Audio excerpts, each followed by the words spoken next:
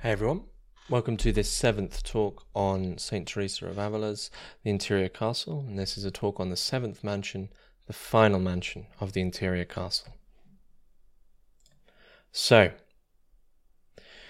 we've come to the 7th dwelling place, the 7th mansion, the final mansion, final stage of spiritual progression, if you like. St. Teresa says that surely there can be nothing more.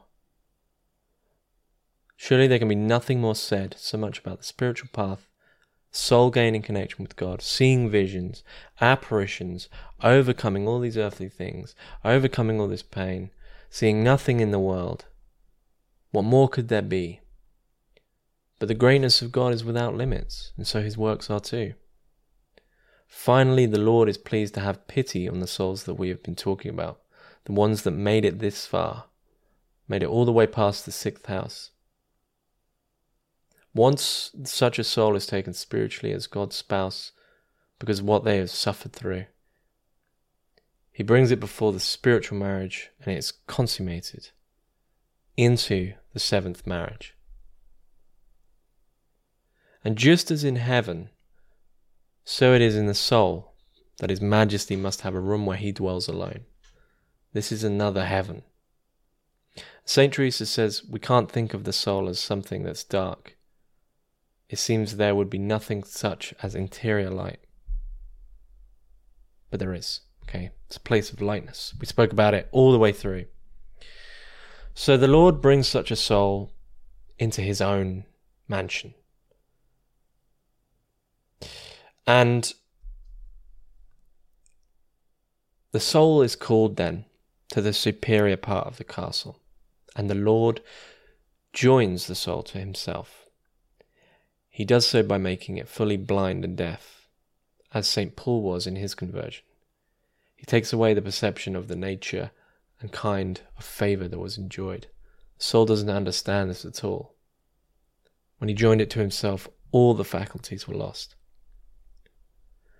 But in place of this, God desires to remove all scales from our soul's eyes and lets us see and understand something of the favours he grants it. And in being brought into this 7th mansion, all 3 persons of the Trinity via an intellectual vision are revealed to it via a certain representation of the truth. Firstly, there is the enkindling in the spirit in the manner of a cloud of magnificent splendour, and then these persons are distinct. And then an admirable knowledge. The soul only itself understands that all of these 3 persons are one substance, one power, and one knowledge, and one God alone. And all 3 persons of the Trinity communicate themselves and speak to it, explaining the words of the Lord and the gospel, and that he and the Father and the Holy Spirit will come to the soul that loves him and keeps his commands. So in the 7th mansion, the soul at this state intellectually via a vision experiences the Trinity in all its 3 parts, also comes to understand how its one nature is, and also explains the word, the gospel, and the soul that loves him and keeps his commands. Now, St. Teresa, in almost like a little bit of disarray, finds it so difficult in hearing and believing these words. You know, she just can't bring herself to understand that this will happen in their truth, okay? If the soul at this point does not fail God, God will never fail to make his presence clearly known to this soul. And these presences will always be clearest when they are first revealed, okay? So this is a strange thing. The soul at this point, you know, if it now doesn't fail God, will basically always have the presence of God with them. But the presence is only clearest when it's first revealed, highly likely this first entry into the mansion, because St. Teresa says, surely it can't be as clear on the other times, because if such a clear vision of God was with you at any point, you would disengage from absolutely anything and everything, and give yourselves solely to it. So it can't be as clear the following times.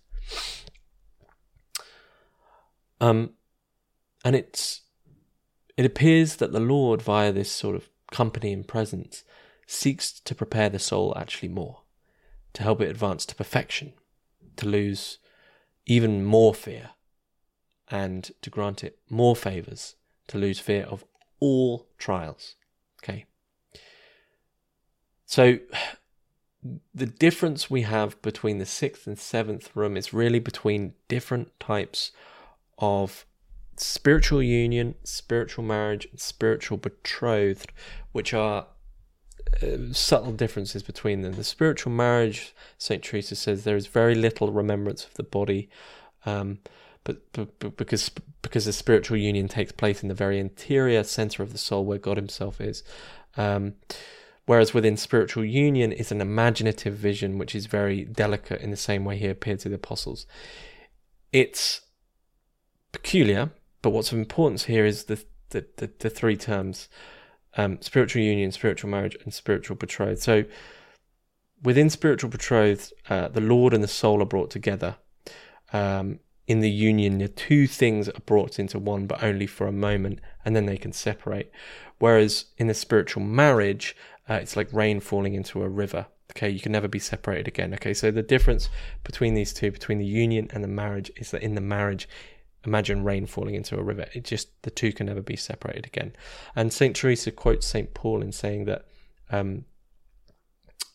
I've been crucified with Christ, I live, not I, but Christ lives in me. Okay, so and also that he is joined, united to the Lord, comes in with one spirit with him. Okay, so St. Paul is constantly referring here to this sovereign marriage. This is a place where the little butterfly we've been talking about finally dies, the greatest joy, because his life literally is with Christ.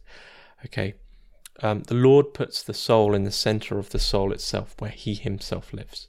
This is what's happening in the 7th mansion. This is what's called the Empyrean heaven, where the Lord God just doesn't move.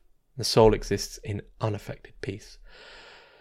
But St. Teresa says she seems to be saying that when the soul reaches this state which God grants as a favour, it appears that it's sure of its salvation, it's safe from falling again.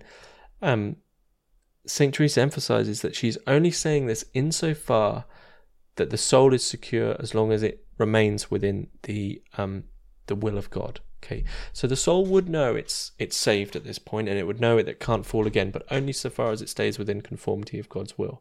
So this is all still only held together by God.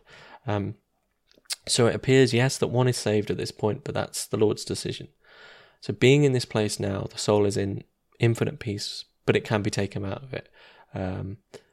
But as it remains in this dwelling place, nothing can disturb it.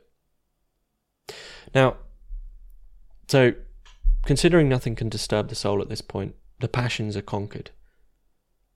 The resting place is undisturbed. The little butterfly dies with supreme happiness. And the first effect of this is that it actually forgets itself. Because now we understand that the soul seemingly was not as it was said. The soul in memory has... it simply employs everything that it has in honor of God. Okay, so the soul doesn't really worry about experience anymore, so there's a strange forgetfulness. It's just a pure employment of everything for God. It wouldn't want to be anything or be anywhere else or be anything other than it is in this moment. And so there's a strange forgetfulness where nothing can affect it. Okay, the only place such a soul at this point would want to be is if there was such a place where they by one degree could glorify and honor more, glorify and honor God more, laying down their life for the purpose. But as their understanding is, this is the place where they can glorify and honor God the most, so they do not want to be anywhere else other than in that moment. These are all interior matters, and one is actually still obligated to those earthly things such as eating and sleeping, but everything of the exterior now is completely within its correct place in relation to the interior world. Okay. Now, the next effect of this mansion is that the soul now has a great desire to suffer, but the suffering doesn't disturb it as it would previously. For instance, if the Lord desires the soul to suffer, that's fine, but if the Lord doesn't desire the soul to suffer, the soul isn't eaten up by the fact it isn't suffering and they're not doing what they could. The soul has this pure understanding that everything it's doing is obviously everything God has afforded to it, so it's at this complete undisturbed peace in a moment, and it does not want to be anywhere else. Equally, the desires for anything, even for consolations such as spiritual delight, are gone because the Lord himself is present at this source, soul becomes detached from everything. Soul desire is either to be alone or to help souls. There's no dryness. Okay, there's only love of God at this point. And St. Teresa says, she asks us why she believes it is that God grants these favours in this world. Because she says that the greatest favour that one could be given in this world would be to be an imitation of Christ. Okay, to imitate Christ's sufferings. And in fixing our eyes on the crucified, everything else becomes small. Christ showed us by his love of the meaning, what the meaning of works are and how we can please him. And surely we can only do so via this eventual form of imitation.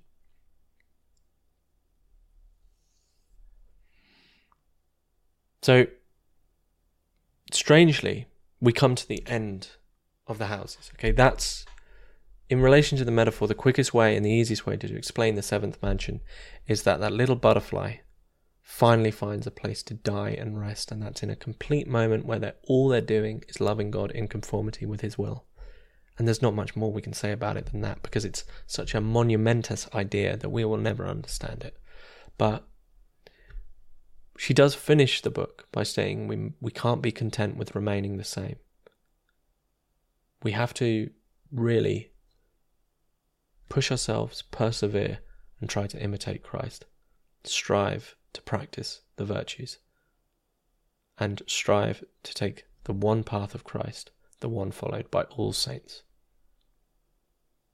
I hope you've enjoyed these talks on St. Teresa's The Interior Castle. I've enjoyed giving them.